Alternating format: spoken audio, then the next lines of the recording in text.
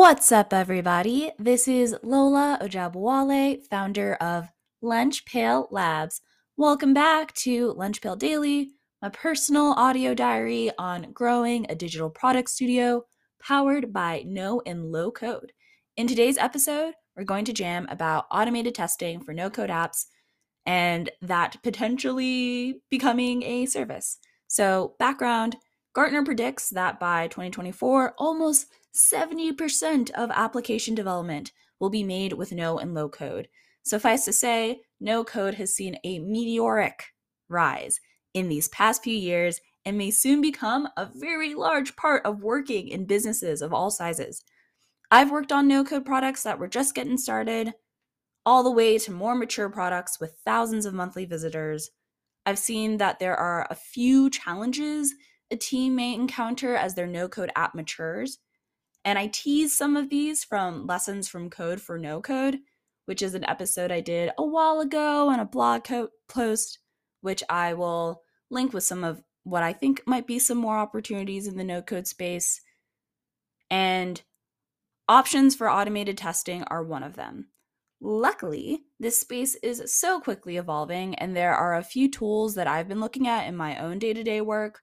I'll link them again as well, but the best I've found are Preflight, Ghost Inspector, and Waldo. And outside of that, I've really been thinking there's an opportunity for a productized service here, and here's why. Yes, automated testing tools exist. They do take time to set up, time that people may not care to invest in.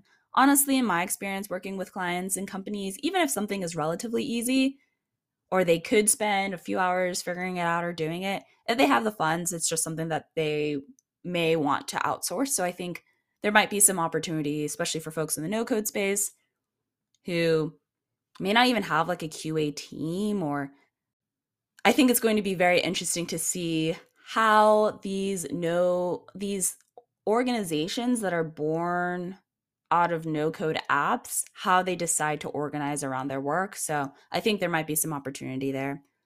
A lot of these tools are also priced and positioned as an alternative to like engineering QA. So they're disruptively cheaper than like an engineering QA specialist or team, but really are kind of on the more expensive side for a very small team, or maybe someone coming from a more no code context. So for context, like Bubble, for example, it's $25 a month to launch the app. And some of these tools, even on the lighter plans, are $100 to $200 a month to have like this automated testing. And so weighing costs and benefits, like, whoa, paying this much just to host my app and build my app and have a platform for that, and paying like 4 to 5 times as much for testing may not make sense to a lot of people. Honestly, I think for like the maker who's just getting started, testing themselves and crossing their fingers is probably still going to continue to be the best option, even potentially in this like testing as a service world I'm thinking of. Um, and at the end of the day, if you're not making any real money from your product, and or there aren't really a lot of people using your product, testing manually may be the way to go instead of investing in these automated testing tools. But I still think there might be an opportunity for someone to come in, build a service on top of an automated testing tool, maybe buy a really, really large plan of unlimited tests and apps, and then sell a package that's setting up your tests, running the test, and maybe a little dashboard or alert of how it's going.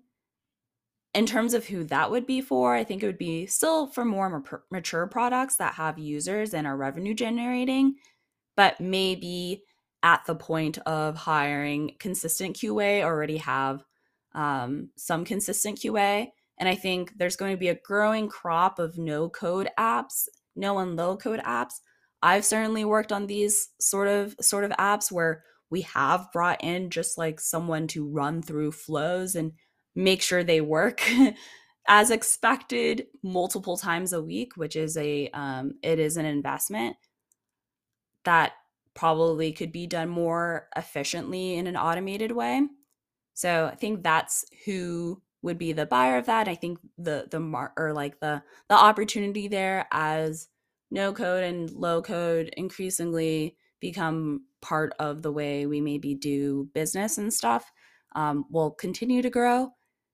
And so, yeah, those are really just some thoughts I had. I actually wrote an atomic essay on automated testing, and we'll see if that gets any engagement.